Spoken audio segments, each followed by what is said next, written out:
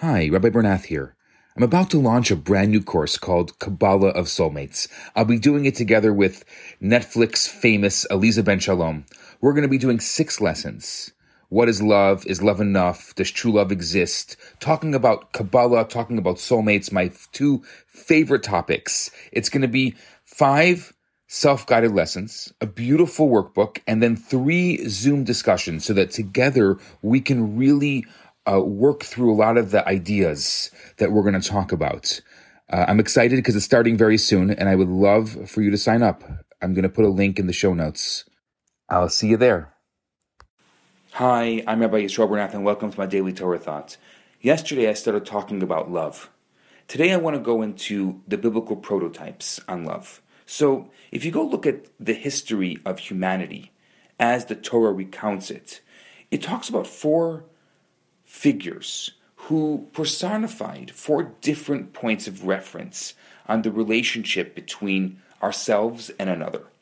Now, each of these individuals were considered the most righteous in their generation. Think about that a second.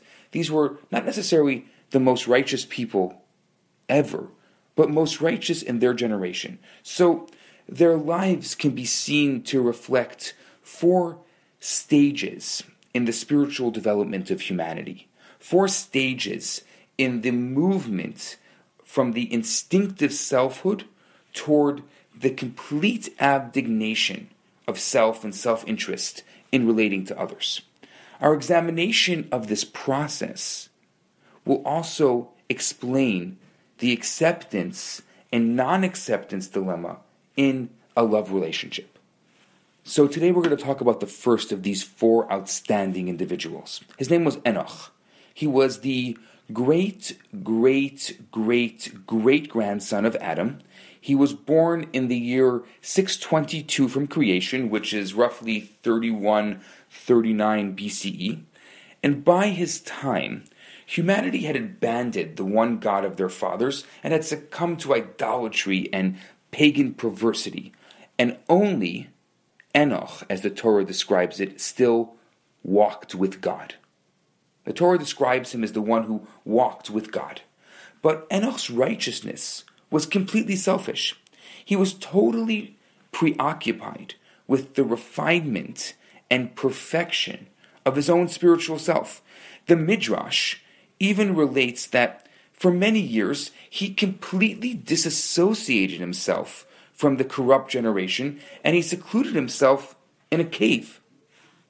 You see, not only did Enoch fail to have a lasting impact on society, he was ultimately in danger of being influenced by their corrupt behavior. And this is why Enoch died at the tender young age of 365, which I'll tell you, compared to his contemporaries that were living for 800 or 900 years, that was quite a short life. It says that God took him to himself before his time, because the only righteous man of his generation would then also be lost. So, this is the relationship of the individual with their environment. There's no sustained equilibrium. Where there is contact, there is flow, in one direction or the other. One either influences his society, or is influenced by it. So Enoch, our first biblical prototype, is a selfish person, not wanting to get involved with society so he's not influenced by it. Tomorrow we're going to talk about our second biblical prototype. For now, I'm Rabbi Yisrael Bernath. Have a fantastic day.